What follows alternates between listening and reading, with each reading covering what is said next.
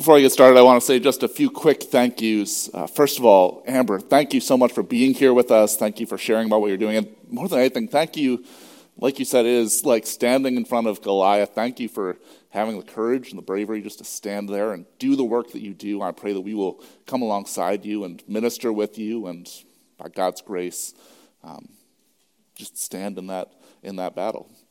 I want to say a second thank you to the music team. As you may have seen, I was able to just sit for a little while today and worship with you all, and they did a fantastic job of leading us.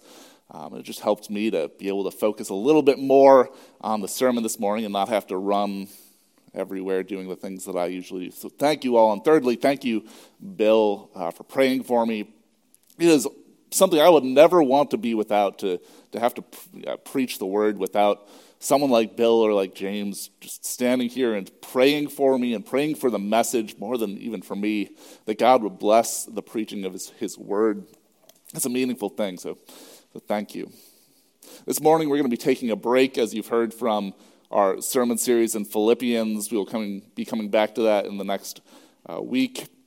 But we're taking a break to commemorate the Right to Life Sunday and to think about the value of life and the evil of abortion. There are a few sermons that I could preach to you this morning that I won't be preaching. First, I could preach to you a self-congratulatory sermon.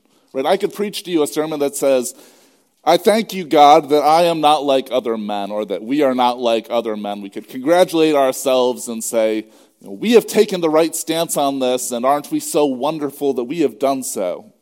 But I don't think that is the message that I'm called to preach this morning, that we're called to hear.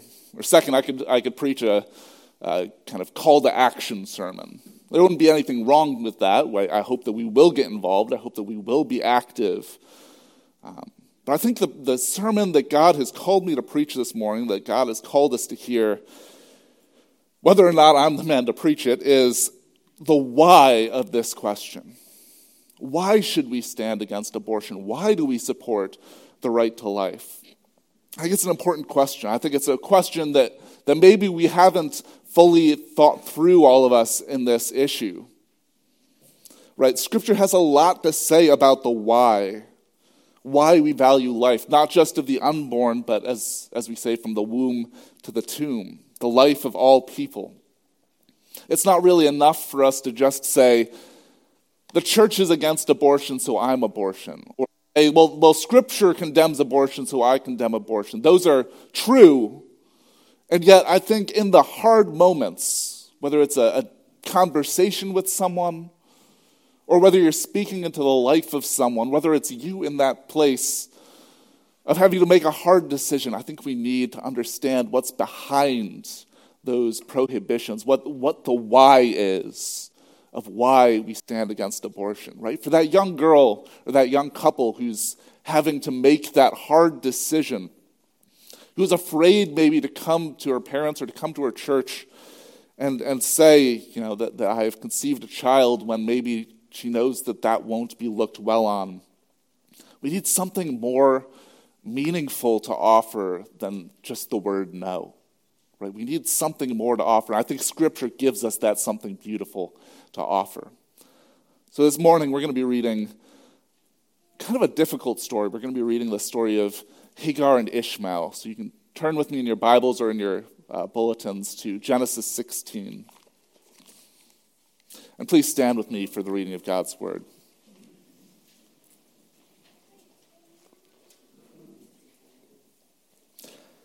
Now Sarai, Abram's wife, had borne him no children.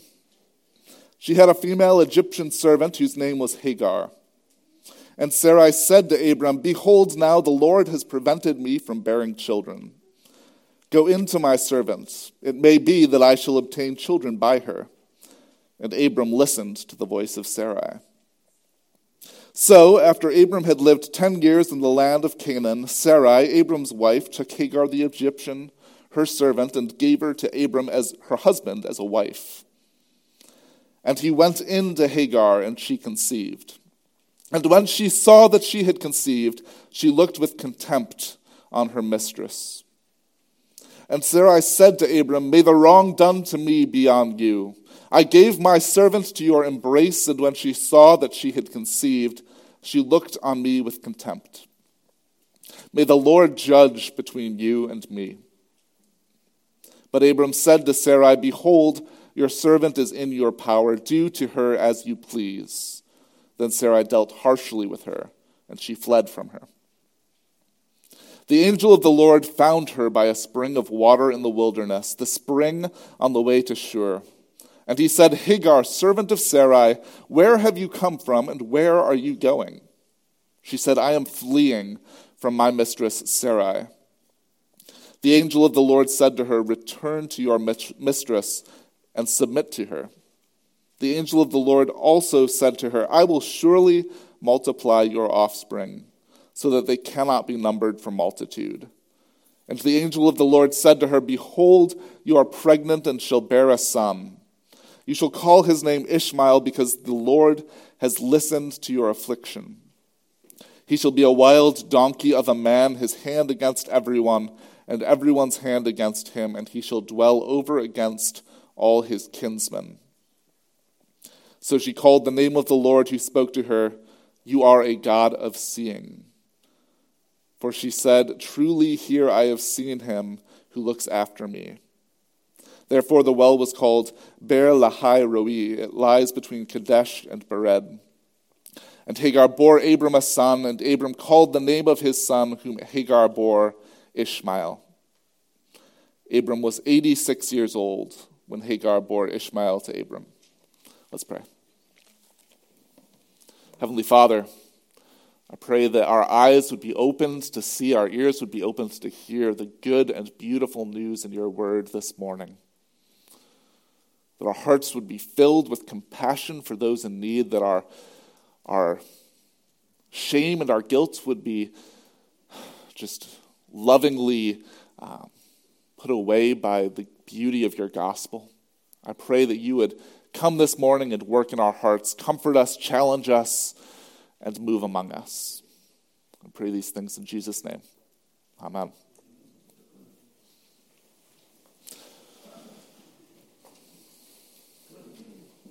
This is really, as I said, it's a difficult story to read. It's not one of the stories in Scripture that makes us proud of those who are the forefathers of our faith. Really, it's a reminder of how sin has warped and twisted even those people who we might be tempted to hold up as heroes or as examples. It's an example of the way that sin has infected every corner of human life. The passage begins by saying, Sarai, Abram's wife, had borne him no children. If you remember earlier in the story of Abram, he had received a promise from God. Twice, really, in chapters 12 and 15, he had received this promise, not only that he would have a son, that he would have an heir, but that his children, his descendants, would be as numerous as the stars in the sky, right? He's told, number the stars in the sky if you can count them. Such shall your descendants be. And we're told that Abram had faith in this promise. He believed God. And yet even though he had that faith, in his old age, 11 years, we're told, after the original promise, Abram remained childless. And you can imagine at that time what he and Sarai were thinking. Has the promise of God failed? Did I do something wrong? Have I lost the promise? You would imagine that they would have some shame. In that culture particularly, there was a shame that was associated with not having children, like you were cursed, like you were not viewed well by the gods. There was a shame surrounding it. They would have wondered, maybe, has God abandoned us? And so Sarai, of course, comes up with a plan. And it wasn't a plan that was particularly unusual in the time. It was something that we know happened somewhat regularly. She said, I know what we'll do. We'll help God along a little bit. She was too old to give birth by conventional wisdom, and she had lost hope that she would ever have a son of her own, and so she told Abram, Behold now, the Lord has prevented me from bearing children. Go into my servant. It may be that I shall obtain children by her. And Abram listened to the voice of Sarai. And you can hear in that statement, right? You can hear some echoes of what happened. Eden? Did God really say? Right? Did God really promise that? Did you hear him right? Did God really mean what it seemed like he meant? Maybe God's plan needs our help. Maybe, as you may have heard, maybe God helps those who help themselves. Often that phrase, God helps those who help themselves, often, and I think here, it's just shorthand for saying, God won't give me what I want, so maybe I need to take it for myself.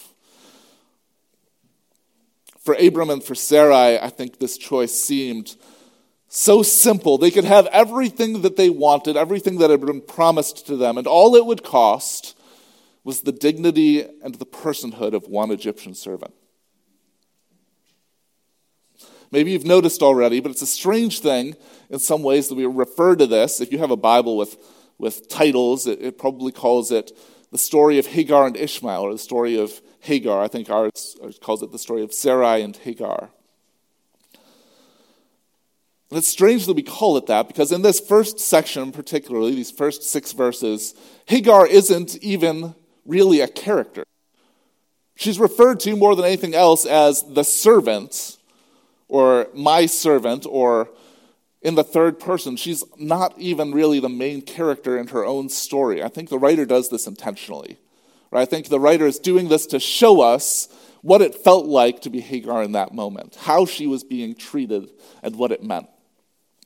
She was looked at not as somebody with a unique personhood, not as somebody with some unique desires and hopes and dreams, but as somebody who was merely there as an extra character in someone else's story, as someone who was merely there to give Abram and Sarai what they wanted. And so you can imagine being Hagar in that moment. Right? You can imagine the pain that she was feeling. You can imagine how it felt to be treated in that way. And so when Sarai comes and says, now the time has come, give me the child that you have born, Hagar does not respond well. Right? We're told she saw her mistress with contempt. And her anger was received not as understandable, not as just, not as reasonable, but even as a crime against those who had power over her. This story is a shock to our modern sensibilities. I think that's a good thing. We are rightly uncomfortable with slavery, and this is not an example of what we might call servanthood. This is really an example of slavery. And those two words in the Hebrew are the same thing, right? You would use them in the same ways. I think it's a good thing that we are uncomfortable with it. It's a good thing that we're uncomfortable with the way Hagar was treated. We are right to be shocked. We are right to be a little bit uncomfortable that the forefather of our faith, somebody who we look back to, somebody who Israelites for thousands of years after were proud to say, we are children of Abraham. We are a little bit uncomfortable that he acted the way he did in Genesis 16. And yet, even though we are a little bit uncomfortable, we are shocked, I want you to put yourself in the place of those earliest hearers of this story. The story was not written down in Abram's time, right? It was written down many, many years later in the time of Moses. And so you can imagine that when they were talking about Hagar, first of all, they wouldn't have been so uncomfortable with the idea of slavery, right? That they had more of an understanding, more of a comfort around that. That does not make it right. That does not mean that slavery was something that was kind of encouraged in that time, but it was something that they were used to. They would have even been used to this idea of using a slave, using a servant in this way. And more than that, I think more importantly, we are talking about Hagar, who is specifically referred to, and I think this is important, as an Egyptian slave. Now, why might that have been important 40 years after the Exodus? Right? Where had they just been? They had just been in Egypt, enslaved to the Egyptians. And so I think Moses is intentionally putting this in to say it was an Egyptian slave. Not just a slave, but an Egyptian slave. And so the Israelites hearing this, I think, might have been expecting some sort of ha. Right? Ha! They got what they deserved. We may have been mistreated, but at least in this story, I'm ready. I'm ready to hear about how the Egyptian was in the place that we were in. I think we are shocked at what Abram did, but I think those original hearers would have been shocked at what God did. You can imagine their surprise at a God who came to Hagar in the way that he did. We are told two things about God in this chapter. We're told he is a God who hears, and we are told that he is a God who sees. In the wilderness, the angel of the Lord comes to Hagar, and he has this to say to her. He says, "Behold, you are pregnant, and shall bear a son. You shall call his name Ishmael, because the Lord has listened to your affliction." That name, Ishmael, translates, as maybe in your Bible, as the Lord hears. The Lord comes to Hagar, somebody who had been profoundly unheard throughout her life. Someone whose complaints were received as a crime. Someone whose desires were considered unimportant. Somebody whose voice was simply not heard. And the Lord comes to her and he says, "You shall name your child, the Lord hears." It was the promise that even though in every other area of her life she may be unheard, with the Lord never once had she been unheard, and never once would she be unheard. And we have this same promise today. The Lord who heard Hagar hears us today as we think about Right to Life Sunday. The voices of those crying out, the voices, as Amber was saying, the prayers of the people, the prayers that we offer up, hoping, God, will you heal our land? Will you end this tragedy? Will you save these children? We know, even though we don't always understand how God is answering, we know we have a God who hears us every single time that we call out. Secondly, we are told that we have a God who sees. He is a God of seeing. This is actually the first name that's given to God in the Bible. Right? This is kind of what Hagar is famous for. She is the first person to give God a name. This is something that happens kind of over and over in Scripture. The many names of God. El Shaddai is one of the ones that we remember frequently. But Hagar gives God the name El Roi, God who sees. After everything that had happened in her life, having been dramatically unseen by Abram and Sarah, Hagar praises God as the God who sees. And then, of course, God asks her to do something that was the furthest from what she wanted to do. He says, "I see you, I know you. I want you to go back to Sarai." You can imagine in that moment, that was not what she wanted to hear. But the amazing thing is, she does it. She has met the God who hears. She has met the God who sees. And so she actually does what God commands. I think what we are being shown here is, if you are seen by God, if you are heard by God, you can make it, right? You can deal with all of the hard things, all of the people in this world, for her and for you here, who will not hear you, who will not see you, who will mock you for the things that you believe and the things that you support. I have to imagine Amber and EJ, everybody working for this ministry, have heard those things, have heard people saying, you're just an ignorant Christian, you're just kind of, you don't support women's rights, you don't get the times, you're backwards, we hear these things. I'm guessing you have.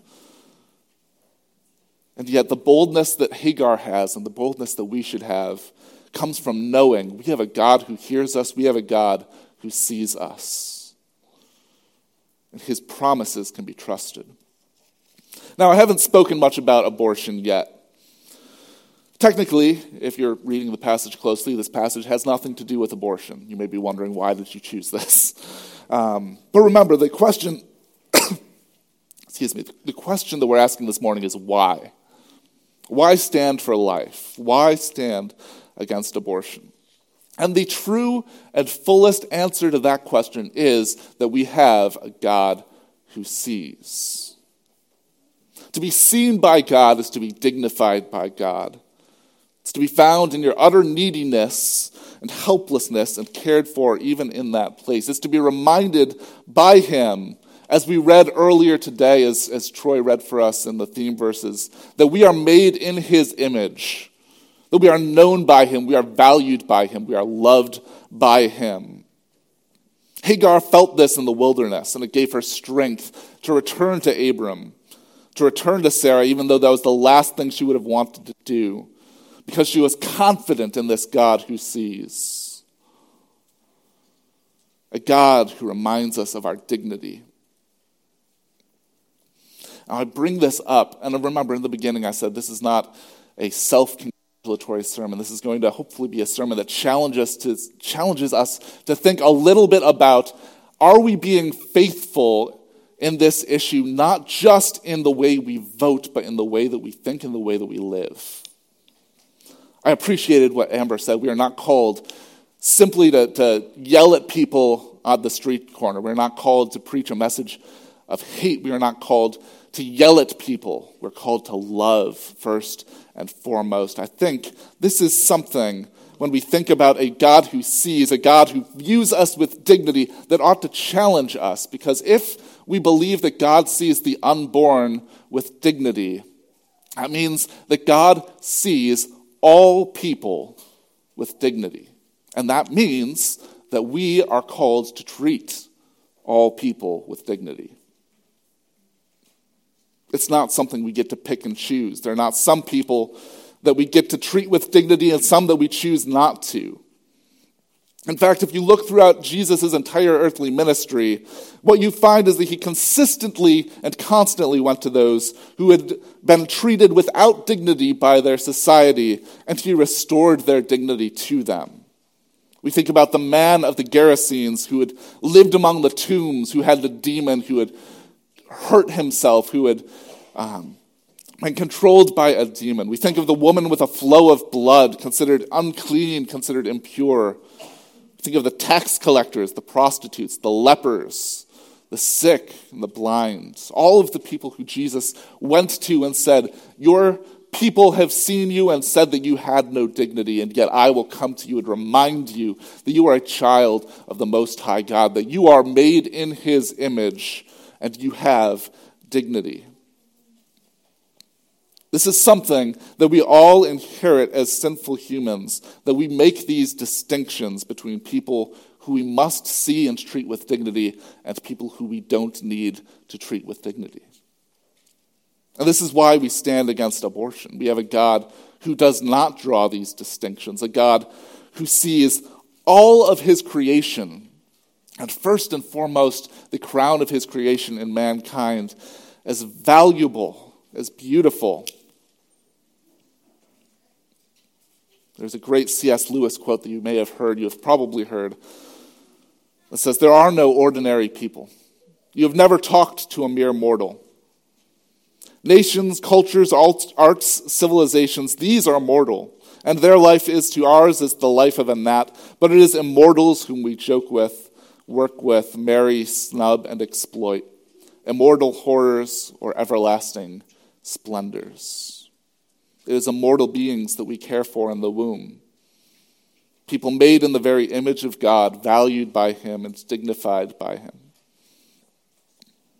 And what's more, we can offer that love and dignity to them because, as we hear in 1 John 4, we love because he first loved us. To that girl who is struggling with the decision of whether to have an abortion, to that woman who has had an abortion, and there may be some here who have who had it because they couldn't see a way forward without it. This is what we have to offer, not hate, not shame,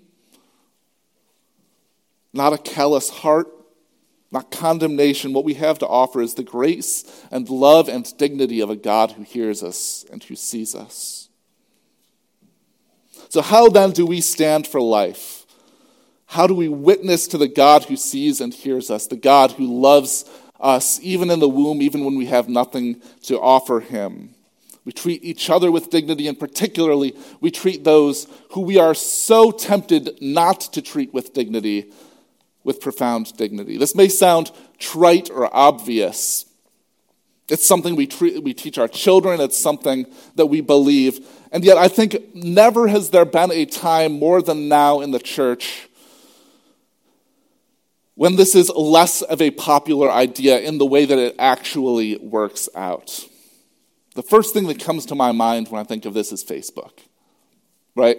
And no, as I preach God's word to you this morning, I'm called to bring not only his comfort, but also his challenge. I'm speaking to this room and not to some vague group of people. Think about social media and the way that we treat each other, the way that we are tempted to say, if that person disagrees with me, not only can I disagree with them, but I can mock them.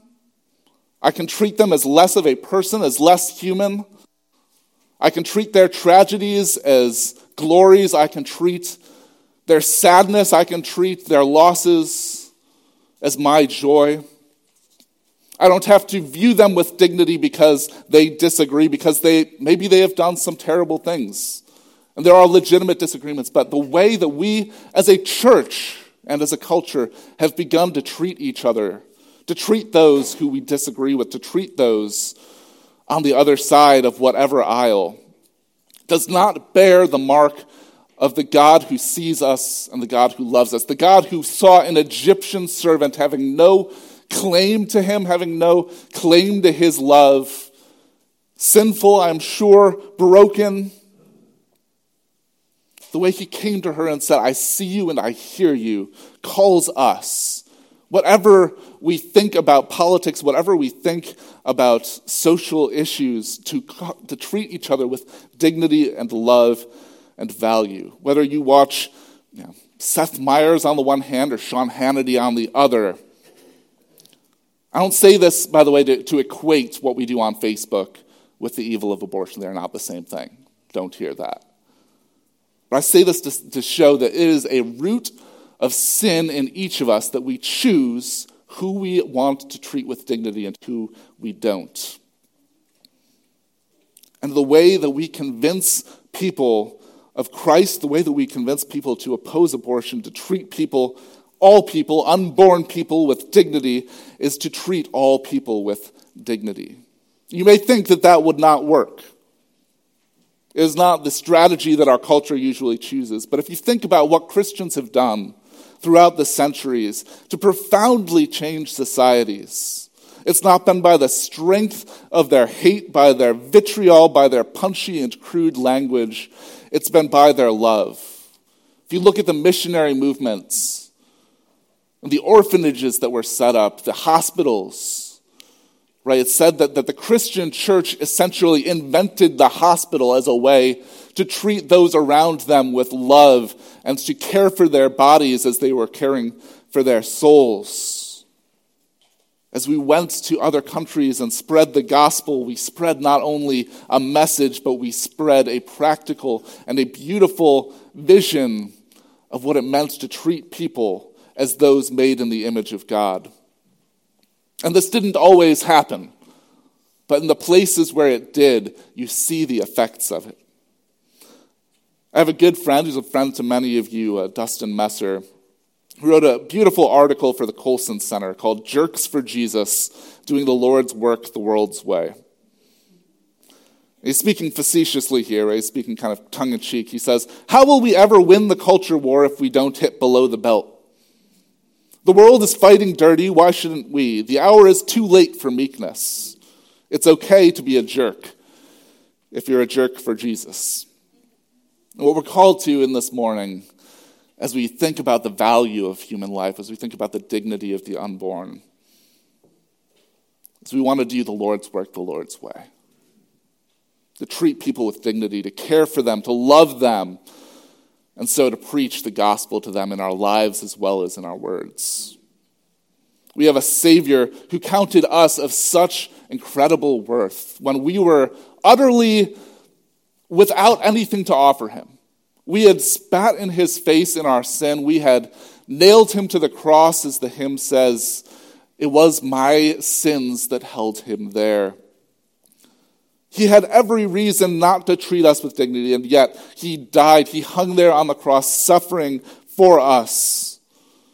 He died there. He suffered there for the unborn. He suffered for the sinner. He suffered for the outcasts, for those who were unseen, for those who one person or another thought that they didn't have to value, they didn't have to see, they didn't have to hear. And so we as a people, as a church, as people so beautifully bought by the blood of Christ, we are called to do the same.